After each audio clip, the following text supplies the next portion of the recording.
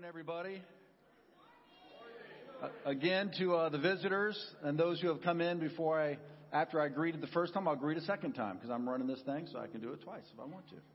My name is John. I'm the lead pastor here at the Gathering Place Church. It's great to have everybody here. And Jesus is risen. I know it's not Easter, but he did. After he was born and died, then he rose. And he is at the right hand of God, waiting for all to come to him who will. And so today I want to talk to you about hope. If there's one thing that human beings cannot live without, it is hope. It's literally the oxygen we live on as human beings. With hope, we go to college, hoping. Can you turn my mic down just a bit? We got a ring. Hoping you get a degree. Hoping after you get a degree, you get a great job. After you get the job, you're hoping that you get a great position. Then you hope for that promotion. You hope for that bonus. You get pregnant. You hope you make it through the first trimester and that it's a healthy child. We hope that our children grow up to be great sons and daughters. You start a business. We hope it succeeds. 9 out of 10 fail. A business is failing. You hope you can figure out how to turn it around. You find the perfect home. And you hope that you can get a loan from the bank and the escrow closes. You meet him or her and you're hoping he or she is the right one. I remember when I met Hope, brought her home to meet my family. My mom met her once, pulled me aside and said, "Marry her." That's what she said. 22 years later, she hasn't left. So I'm hoping that I'll get another 22. We live on hope. You join a sports team, you hope that you can make the cut. You hope your team wins CIF. We live on it. Hope brings us great joy. Without hope, it's a hard life. Without hope, we lose our joy. We lose our strength. We lose our courage. We lose our faith, because without hope, faith has nothing to believe for. You're hoping that you don't get laid off, and then you do. What do? When you get that medical report that they found a tumor, what are you hoping for? That it's benign. And when it's not, your hope can really take a hit. Your child is sick. They don't know what the problem is. And you're hoping the next phone call will be the doctor saying, "We found out what the problem is, and there is a cure." And yet, that doesn't always happen. And it throws us into despair. And hopelessness can lead to despondency and even cause people to take their own life. Hopelessness. How many of you, honestly, have ever felt hopeless before? Just raise your hands. That means you're human and you've lived on the planet for more than a week. I'm still getting a ring up here. I'm not sure what that's about. We live on hope, and we have to deal with hopelessness. Look what the Bible says about hope. In the book of Proverbs in the Bible, it's about right smack in the middle of the Bible, it says this: "Hope deferred makes the heart sick." Isn't that true? But when the dream is fulfilled, it is a tree of life. When that baby is born, isn't that a miracle? You know, we had a family that was in our church that the doctor said she was 100% blocked. There was no hope she would ever have a child. She came to the church. She came down front here with our prayer teams. We prayed over her. She was driving down the freeway and she said to her husband, "I just felt something." She was pregnant and they've had 2 children. Hope deferred makes the heart sick. But when the dream comes, it's a tree of life. You feed on the joy of a fulfilled dream. We use phrases like silver lining. What does that mean? That means in this tragedy, I can see some good that can possibly come out of that. We hang on to that hope, the silver lining. We say, it's the darkest before the dawn. That means even though it's as bad as it can get, it seems hopeless, the sun rises right after it's the darkest. It's the darkest before the dawn. Or there's a light at the end of the tunnel, and we hope it's not a train. And that leads us to our passage for today.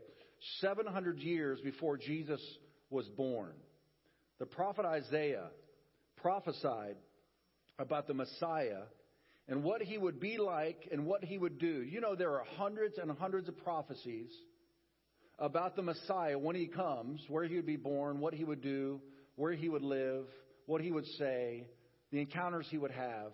And Jesus has fulfilled already over 75% of them. He'll fulfill the rest when he comes back for his second coming. The probability of Jesus fulfilling all those prophecies are beyond computation. And so here the prophet is prophesying 700 years before Jesus comes on the scene. And he's prophesying first about Jesus' cousin, John the Baptist. John the Baptist came first 6 months before Jesus. It's a beautiful thing in the Christmas story. Elizabeth, who was John the Baptist's mom, was pregnant with John.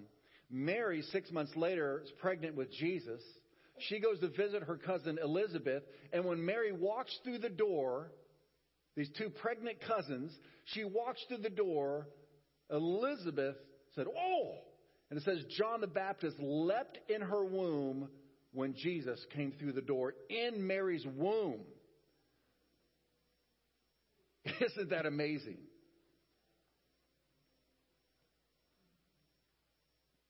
And so then John was born, and then he becomes a prophet, and he was to lead the way for Jesus. And here's what Isaiah prophesies about John.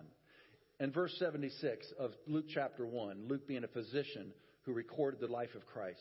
"And you, child, will be called the prophet of the highest, for you will go before the face of the Lord to prepare his ways, to give knowledge of salvation to his people by the remission of their sins." That means the complete removal of our sins.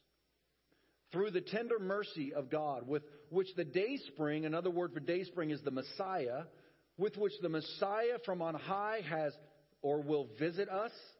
And here's what Jesus will do when he visits the earth: to give light to those who sit in darkness and the shadow of death. That's the entire human race. That's spiritual darkness and the shadow of death.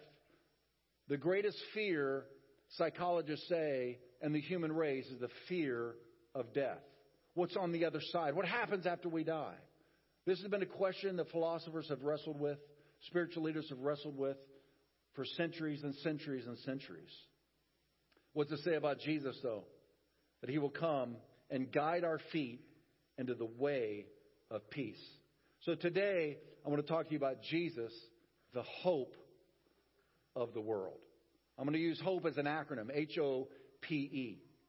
So, the H in the hope, what Jesus brings, how does he bring hope to the world? First, he brings holiness. Now, holiness is a weird word to us. It makes us uncomfortable because it communicates something we know that we're not. I mean, when we think holiness, you think, how could Jesus' holiness bring hope to us? I mean, we see holiness as someone who lives in a monastery somewhere away from everybody, or in a cave, or up on a mountaintop with a shaved head and a sheet, and doing something weird. Holiness is something we're apart from the nastiness, the grit and the grime of the daily life, and the strain and the darkness and the sin and the brokenness. But that's not true. In fact, Jesus was the most holy person who ever lived, being the Son of God, and he came down from heaven right smack in the middle of our lives. I want us to look at holiness from a hopeful perspective. The word holiness, another way to look at holiness, it means wholeness or completion. Holiness means something that has no fractured parts, no chips, no cracks, nothing missing, nothing broken. It's like this. Here's a good picture. Every year, my family and I buy a 1,000-piece puzzle for Christmas. I don't know why. We're just gluttons for punishment. And we pour it out on the kitchen table. And these pieces, you got to flip them all over, which is really obnoxious. And now you got 1,000 pieces, and you got to find the corner pieces first.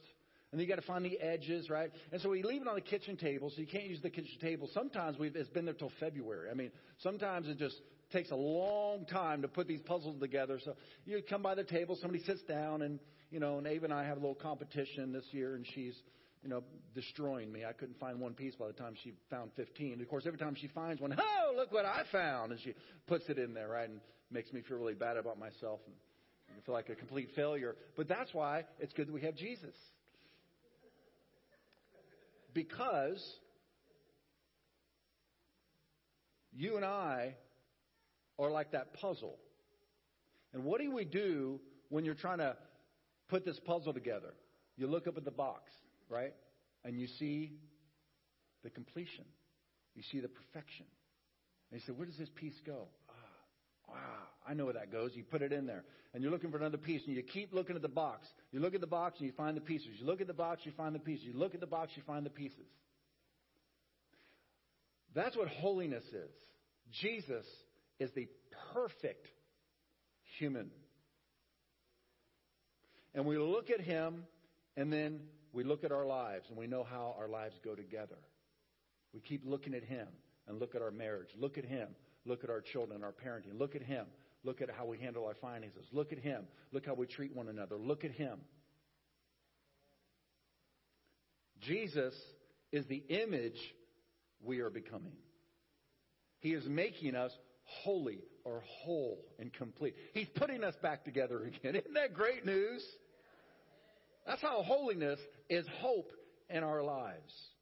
But without having Jesus in your life, what picture are you looking at to see who we are and who we're supposed to be and what are we going to become? All we can do is look at ourselves and become our own gods. But we're broken. We're the 1,000 pieces on the table trying to put ourselves back together again. But look what the Bible says.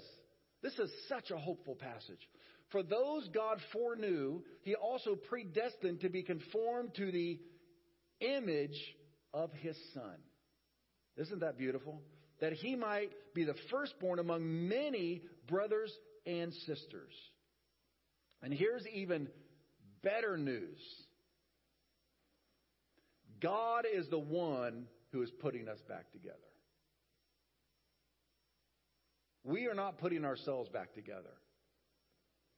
We need to partner with him, but he does the heavy lifting. How many of you have learned so far that you can't change yourself? Raise your hand. Come on. New Year's resolutions are really a waste of time, aren't they?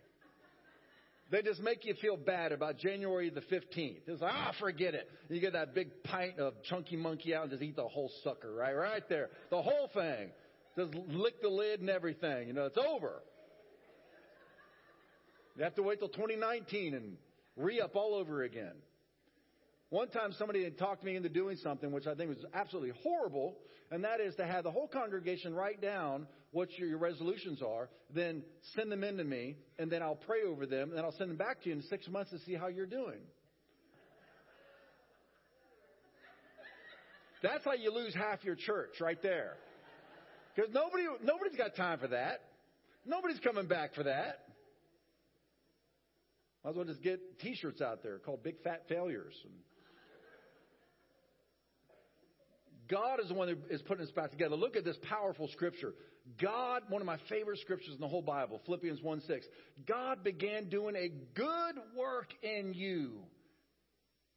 And I am sure he will continue it until it is finished when Jesus Christ comes again. So the first part of the hope that Jesus brings to you and I is he brings wholeness to us. He shows us the image in the picture, and then he says, I am putting you back together again. It might be your marriage. It might be your children who's run away or run away from Christ. It might be your finances. I mean, he puts us together. No matter how broken we are, come to him, and he is the restorer. He knows where every piece is. I mean, there are times we swear there's a missing piece of this puzzle. We're looking under the table, right? You look under the puzzle again. God knows where every piece is and where it fits when it together. Comes to hope. The first is H, is His wholeness or His holiness. The second is the O, and that is an open heaven. Once you come to God's Son for salvation, you never have to sing the song, knock, knock, knocking on heaven's door again. You don't have to bombard the gates of heaven in prayer. Because Jesus took the hinges off the door when He died for our sins, rose from the dead, sat at the throne of God. There is no door and there are no more gates. You don't have to call him the big guy upstairs anymore. Because once you come to Christ for salvation, God forgives you and I of our sins completely and breathes the Spirit of His Son into our souls. Jesus calls it being born again. And in that instant, it could happen today. It could happen to you right now as I'm preaching. You could just say, God, I believe. I believe. And I need my sins forgiven. And you can just ask Jesus into your life right there, right now. You do that, your sins are wiped out because of what Christ did for you on the cross. God's listening to this message. He's saying, go, John, preach it, preach it. He's listening, and He's waiting for you to receive His Son. As soon as you do it, He forgives you, breathes His Spirit of His Son into you. You become a son or a daughter of God. It's a miracle. It's called the new birth. It's not church membership. Jesus said you've been born once through your mama. You got to get born twice, this time through God your Father in heaven. Breathe His Spirit into you. Once that happens, it is permanent. You're a child of God. You're in the family of God. And you can call Him Daddy. You know, we think about God, and I was raised in a religion that was just so ominous, and there's statues everywhere, and the pastor was wearing something unique from everybody else, and he was kind of separate, and it was just ominous.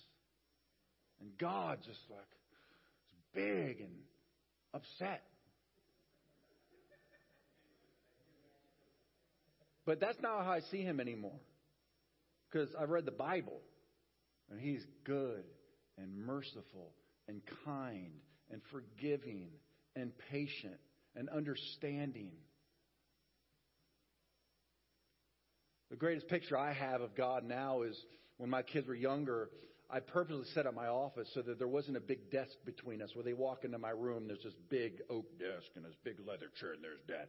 I put the desk behind me so that when they come through the doors, my chair, I just swivel it around, and they come running right into my lap, and I just hug them and kiss them and tickle them. Then they run back out. I didn't want anything between them and Daddy. I wanted them to feel the freedom. And they're more important than any work I was doing anyway. And I wanted them to feel that and know that. That's the way it is with God. Once you come to His Son, the gates are ripped off, the doors are off the hinges, and the Bible says we come straight to Jesus. Look at this powerful scripture. Jesus said in John 1:51, "Oh, I tell you the truth. You will all see heaven open." There's the O, an open heaven. "And the angels of God going up and down on the Son of Man, the one who is the stairway to heaven that Led Zeppelin sang about." This is where they got it from. They just messed it up a little bit. Some girl's buying it. I don't know why. Here, Jesus is the stairway between heaven and earth. So you come to Christ, you're in the house, you're in God's house. Just walk up the stairs. Walk right into Dad's room and sit there and talk to Him. Any time of the day. He doesn't sleep. I know He doesn't, because for some reason He likes to wake me up like last night at 3:30 in the morning. Anybody? Anybody? What is that about? Does He not remember what it's like to be human? I know you guys don't need to sleep up there, but down here we love our sleep. So stop. The enormity of this truth cannot be overstated about how Christ has opened the way and opened heaven for us. So we're not living on our own resources. Tremendous I mean, to live this life on our own limited resources is the biggest mistake this side of heaven. Because heaven's not broke. Heaven's not limited. God's arm is not short that He can't reach anybody on the planet. But He needs people on earth praying. That is how heaven is released into the earth. That's how healing attacks sickness. That's how wealth attacks poverty. That's how wisdom overcomes confusion. That's how peace overcomes anxiety. Our family has had crazy prayers answered. Just recently, our dog got ripped open. His gut got ripped open by another dog in the neighborhood.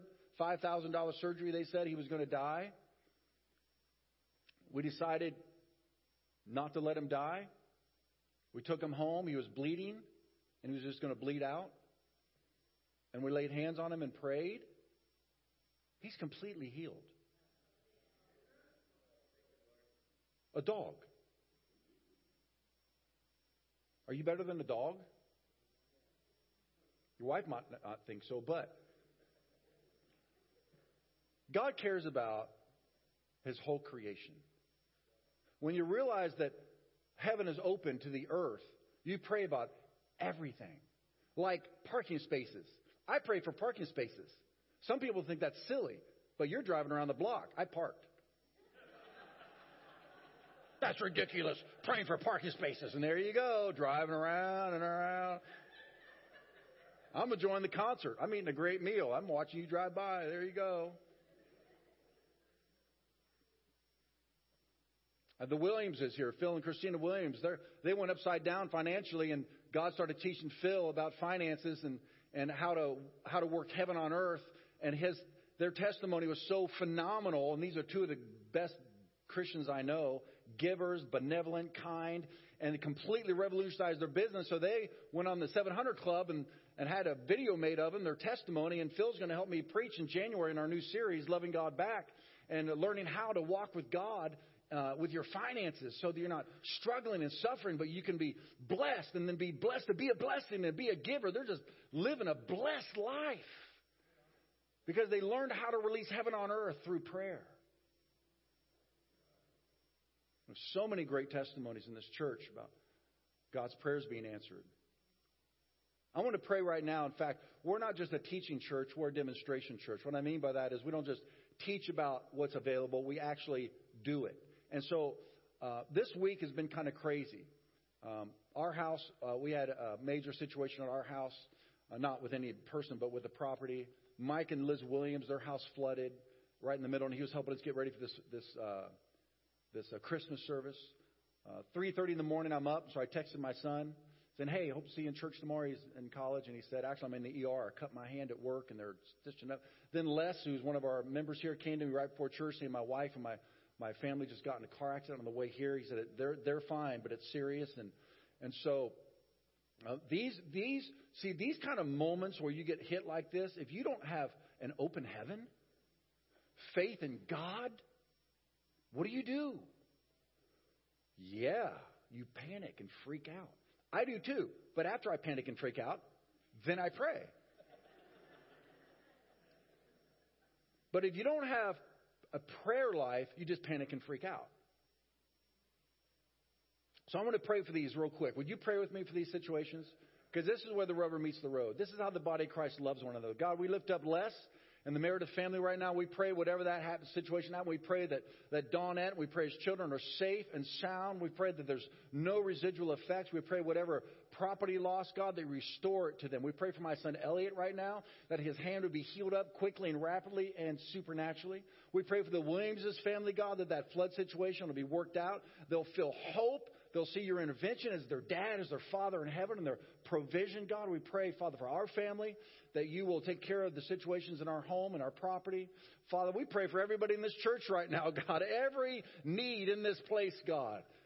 We pray heaven on earth into every situation that's on the heart of those here in this church, those listening, Lord. We pray, Father, we pray together for heaven on earth, God.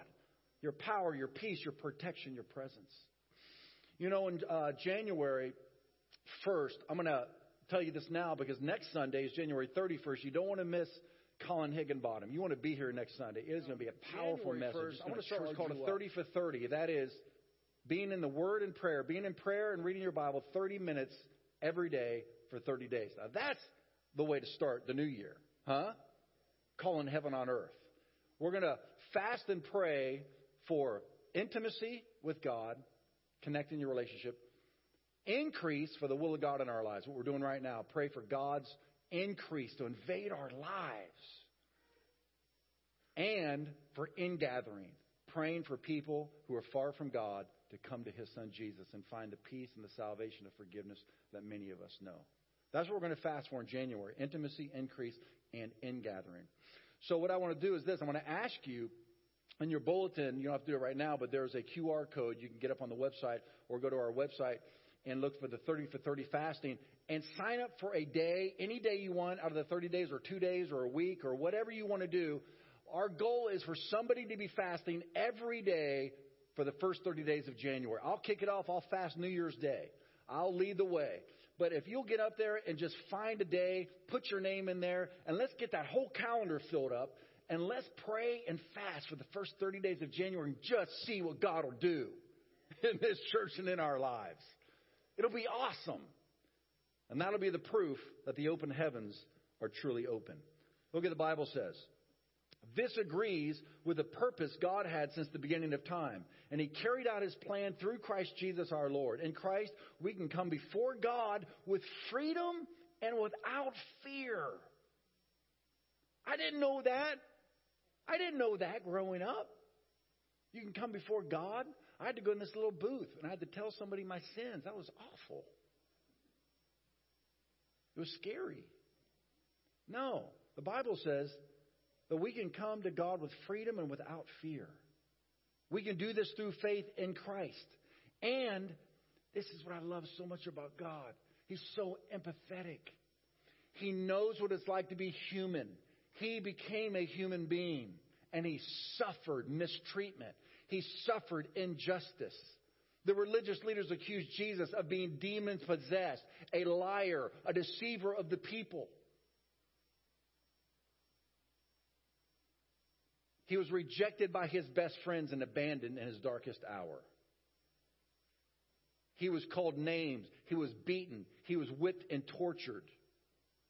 He suffered anxiety so badly that in the Garden of Gethsemane, before He went to be crucified, it said that blood came out the pores of His face, which is a medical possibility, a biological reality. When you're under so much stress, your pores can literally have blood come through them. That happened to Jesus. He knows what it's like when you're having that 3:30 a.m. panic attack. He feels you. So it's not like when you come to God. Even if you made your own mistakes and you feel like an idiot, come to God and say, I'm an idiot. He'll say, I know. I didn't find out about it when you told me. I watched you do that. But I understand. I understand. I understand. I understand your frailty. I understand you're that 1,000-piece puzzle spread all over the table. And I'm here for you to put you back together. So come to the puzzle maker. I wonder if Jehovah puzzle maker is in the Bible somewhere. Chris, you think that's a Hebrew name, Jehovah puzzle maker? I'm going to search for it. Will you look that up for me? Great, thanks. Look at this tremendous verse regarding Jesus as our high priest. This high priest, Jesus, of ours, understands our weaknesses. He understands when you're sitting there eating that pint of ice cream. He understands the anger, the confusion, the discouragement, the fear. He understands. He understands our weaknesses, for He faced all of the same testings we do. Yet He didn't sin. He didn't cave. You say, well, how does that help us? So let us come, say it out loud. Say it again. Let us come boldly. Be like my little when they were little, bursting into my office, just throwing the doors open and running right up into my lap. Come boldly to the throne of our gracious God. There we will receive His mercy. Everybody say, thank God for His mercy. You know what mercy is? You don't get what you deserve. That's mercy, right? If we all got what we deserved, we would just completely disintegrate. Poof, we're done. Gone. Because He's holy and we aren't. And we will find grace. You know what grace is? You get what you don't deserve. His provision, His presence, His power, His protection. Come and you will find grace to help us when we need it most. That's why I pray so much. I need so much grace and mercy, and so do you. And I want you to know I pray for you every day. I pray for my wife. I pray for my kids. I pray for you every day. Jesus comes back. The third thing that Jesus brings us, bringing us hope, H.O.P.E, is peace. Boy, if there's anything the world needs, it is peace. We humans we go to the ends of the earth to experience peace in our spirit, our souls, our minds, so we're not tormented, our bodies. You know, one person said that we spend the first half of our life spending our health to get wealth, and the second half of our life spending our wealth to regain our health. We use medications, meditations, extended vacations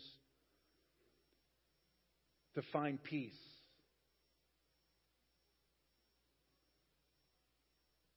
And yet, we read earlier in the opening passage that Jesus has come, it says, to guide our feet into the way of peace. That word in that passage means this, peace. Imagine this being your state of life. A state of rest, quietness, calmness, an absence of strife, tranquility, perfect well-being. Harmonious relationships between God and people, people and people, nations and families. Isn't that the state you and I want to be in 24/7? On this side of heaven, man, we are going to experience stress and pressure and anxiety. I mean, I remember one time I had to get away just to get alone with Jesus because you can feel stress. How many of you ever just felt stress going through like your bones? Anybody ever like felt that? I feel it like in my legs, right? Some people get it up here and, you know, sometimes I'm lying in bed at night and I don't realize I'm doing this. I'm trying to sleep. I'm like, oh my gosh. Just anybody? You know this, right? Yeah? You got that? Yeah. Right? You just feel that? So I got away. And I went up on the Highway 1 and got out of line. I was looking for a place to get along with God because I knew I needed to connect with Christ because I know He's the source of peace.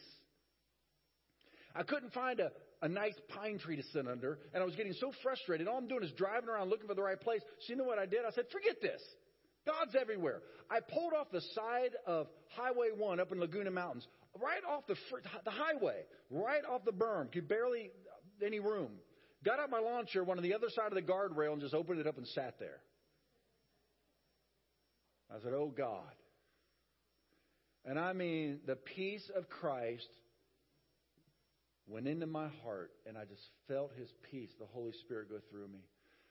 It's going to be all right. God's in control. What are you freaking out about? I'm like, I know. So I got back in my car. I'm driving home, and I have the peace of Christ. I connected with God. And I said to the Lord, God, I can't make it without you, Jesus. How's the world making it without you? I was like really asking, how are people, I don't know why. How come I can't make it without you?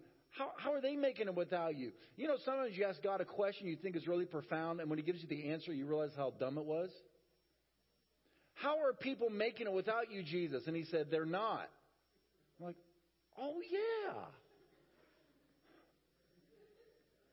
Jesus, the hope of the world. Did you know that one of Jesus' names is the Prince of Peace? Wow.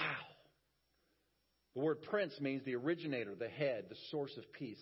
Look at this beautiful scripture on this Christmas weekend. For to us a child is born. Speaking of Jesus 700 years before He was born. This is the prophecy. To us a son is given, and the government will be on His shoulders, and He will be called Wonderful Counselor, Mighty God, Everlasting Father, Prince of Peace. Right there, by the way, is Jesus being called God again. His name is Everlasting Father and Prince of Peace. How does he give us this peace? 3 ways. 1, he gives us peace with God through the forgiveness of our sins. 2, he gives us peace of mind and heart through believing prayer, like I just explained. And 3, he gives us peace of the Holy Spirit, and he gives to those who believe in him. Look at this tremendous passage. Jesus says right before he left the earth, right before he went to be crucified, he said to his best friends this: I am leaving you with a gift. Everybody say gift. Yeah, it's Christmas weekend, right? It's all about gifts. Jesus says, I'm leaving you a gift. What is that gift? Peace. Peace of mind and heart.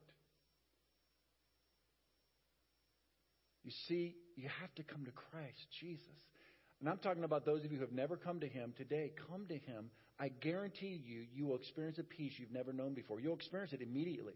You receive Christ as your Savior, immediately you're going to feel a peace on the inside you've never known before. And those of you who have followed him, but you've gotten away from Christ and your relationship with him and your prayer life and in the Word, you're experiencing anxiety at a level that is unnecessary because Jesus is your Prince of Peace. I'm leaving you with a gift, peace of mind and heart. And the peace I give is a gift the world cannot give. So don't be troubled or afraid. This peace is not something you and I can earn or purchase. It's a gift.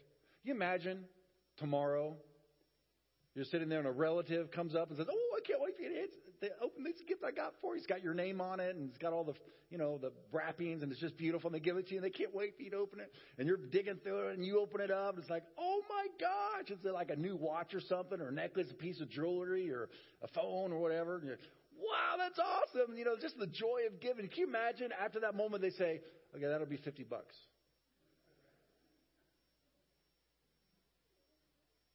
Well, that's weird. That doesn't make it a gift, does it? Well, here's what religion teaches us.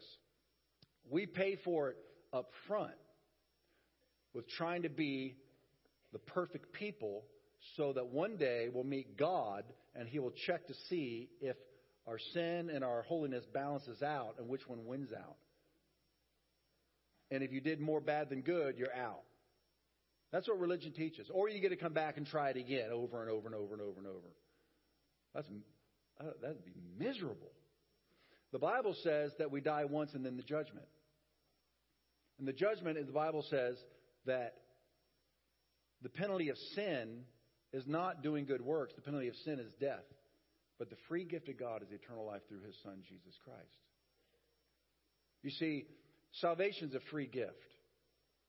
That is why followers of Christ don't spend our lives working for God to one day be accepted by him. We have been accepted by him freely because of the gift of Christ Jesus. Therefore, we live a thank you life. Every dollar we give, every prayer we pray, every person we tell about Christ, every good deed we do is a thank you, God, for your mercy in our lives. One of the most comforting and tender things Jesus calls himself is the Good Shepherd. A shepherd's number one goal is to keep his sheep at peace because they're easily frightened. They're nervous creatures. And they can be attacked. They're vulnerable. They're weak. They're skittish. They're dumb, by the way. And Jesus calls us sheep. That was supposed to be funny. But it's really not. And he calls himself our good shepherd. And a shepherd knows how to calm his sheep. When my son Elliot was about 1.5, he would get so worked up. How many of you have a 1.5 or have ever had a 1.5, right? 1.5, 1.5, 2-year-old. They can get pretty amped up, huh? Then they get over the top and their emotions are beyond themselves, right? And they're overwhelmed and they're beyond coming back themselves. And so the only thing that would calm Elliot down, I can tell about this because he's not here this morning, is I would have to go get him. I'd pick him up and I would rest his head on my shoulder. And he'd be like, at first he'd be just wailing, right? Or, the back arch? Anybody know the back arch? Wow, right? And you're like hanging on to him, right? And then he would like melt into my body, his into mine. And then he'd go, sucking on the pacifier, right? And it's like literally I could feel him sink into me. And that's the only thing that would calm him down. It's like a shepherd with his sheep. That's what Jesus does with us. And he has a tremendous promise to his sheep, and this is the E of hope, his eternal life. Look what Jesus says about his sheep. My sheep know my voice, and I know them. They follow me, and I give them eternal life, so that they will never be lost. And no one can snatch them out of my hand. It is a free gift. Jesus calls us sheep. He calls us lost sheep and found sheep. Are you lost or found today? Are you one of Jesus' lost sheep? You have not come to the shepherd yet, or come back to the shepherd? Or you're not coming to the shepherd? Or are you a found sheep, where you've come to the shepherd? You say, you are my good shepherd. Jesus, you are my Savior. You are my God. And your shepherd takes care of you. The Lord is my shepherd, I shall not lack. He causes me to lie down in green pastures and by still waters. He restores my soul. Yea, though I walk through the valley of the shadow of death, I fear no evil, because you, God, you're with me.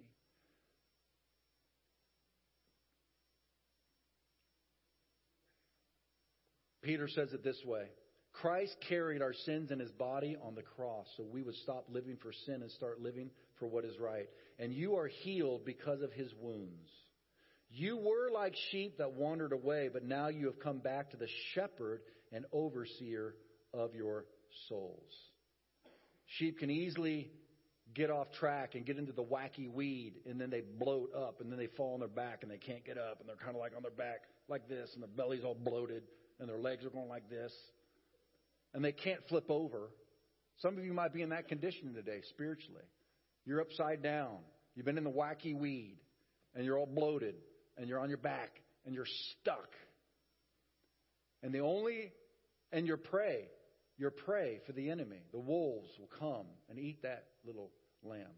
But the shepherd comes with his staff. And that's what Jesus is doing for you and I today. He's coming with his staff to beat off the enemy and to pick you up and to put you on his shoulder and carry you to safety. And he'll do this freely. The Bible says in the book of Ephesians, God saved you by his grace when you believed, and you can't take credit for this. It's a gift from God. Salvation is not a reward for the good things we have done, so none of us can boast about it. And this last scripture, and this is what God has testified. He has given us eternal life. And this life is in his Son. It doesn't get any plainer than this last portion of this scripture. Whoever has the Son has life. Whoever does not have the Son of God does not have life. Those of you here today who are followers of Christ already, you've already received him as your Savior. I want you to have hope today. That his holiness, he is not done with you. He's still putting you back together like Humpty Dumpty. Have hope. He's not going to give up on you. Ever. And the open heaven. Realize that you can pray boldly. And if you pray for too much stuff, apologize for it when you get to heaven. But just pray. You can ask my wife. I pray for everything, the tiniest things, the medium things, and the big things. Because who knows? You might win the lottery on one of them, right? But if you don't pray, you won't. The Bible says you have not because you ask not. And the peace. If you don't have peace in your life, just come back to Christ. And come to him every day. He'll give you peace. And for those of you who are lost sheep, you've never come to the shepherd, you've never come to Jesus, I want to say to you, you can never do enough to earn God's favor. His favor and His salvation and His forgiveness is free. And it has to be, because you can never, ever be good enough to earn God's forgiveness. That's why He sent His Son to die in your place. Because He knows you'll never make it. Christianity is not what you do for God, it's what God has already done for you. It's Christmas. Receive the free gift of His Son. Will you close your eyes with me this morning and let's bow our heads together? And are you the one that is so angry at yourself because you keep making mistakes and you keep blowing it and you keep failing? If that's you, just rest in the puzzle maker's arms right now this morning. Just know that you're not on your own.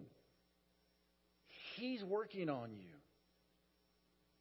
He's working on your spouse. He's working on your kids.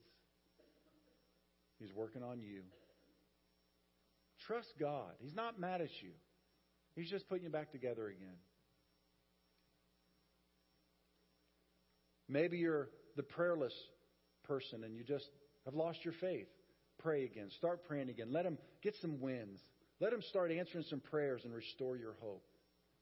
Start praying again. Pray for things. Maybe you're the person that's lost your peace. Will you come to Him right now, right where you are, and just say, Jesus, You're my Prince of Peace. You're my shepherd. I'm hyperventilating, and I just need to rest on your shoulders today as my shepherd. And you're here today, and you've never come to the shepherd. You've never come to Jesus, the Son of God. And you're hoping one day you'll get to heaven and you'll be good enough to get in. I'm going to tell you that's a false hope. The Bible does not say anything like that remotely. The Bible says the penalty of sin is death, but the free gift of eternal life is through His Son, Jesus Christ. But you must receive the gift. And now is your opportunity to do that. And I want to pray with you to receive Jesus as your Savior, the forgiveness of your sins, for God to breathe His Spirit in you. You're here today, you've never received Jesus as your Savior.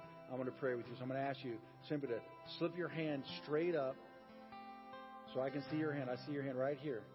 Somebody else, raise your hand. I see your hand right there. Somebody else, raise your hand and say, I need to receive Jesus for the forgiveness of my sins. I need to know that my sins are forgiven, that I'm going to heaven when I die. And there's only one way. It's through Christ. He said, I am the way, the truth, and the life. No one comes to the Father except through me. I see your hand. Somebody else raise their hand and say, I need to ask Jesus into my life today and make Him the Savior. I see your hand over here. Anybody else raise your hand? I see your hand, ma'am. In the jean jacket. Awesome. Somebody else raise your hand. Say, I need to make Jesus my Savior today. Anybody else? Jesus is your shepherd. He's here. He's watching. And I'm going to tell you something. The Bible says when one lost sheep turns and comes to Christ, all of heaven begins to shout and throw a party. That's what's happening right now in heaven. Is there anybody else this morning, on this Christmas weekend, that will receive the gift, the free gift of eternal life through Jesus? Will you just raise your hand? Anybody else? I see your hand right here, young man. I see that. Awesome. Anybody else?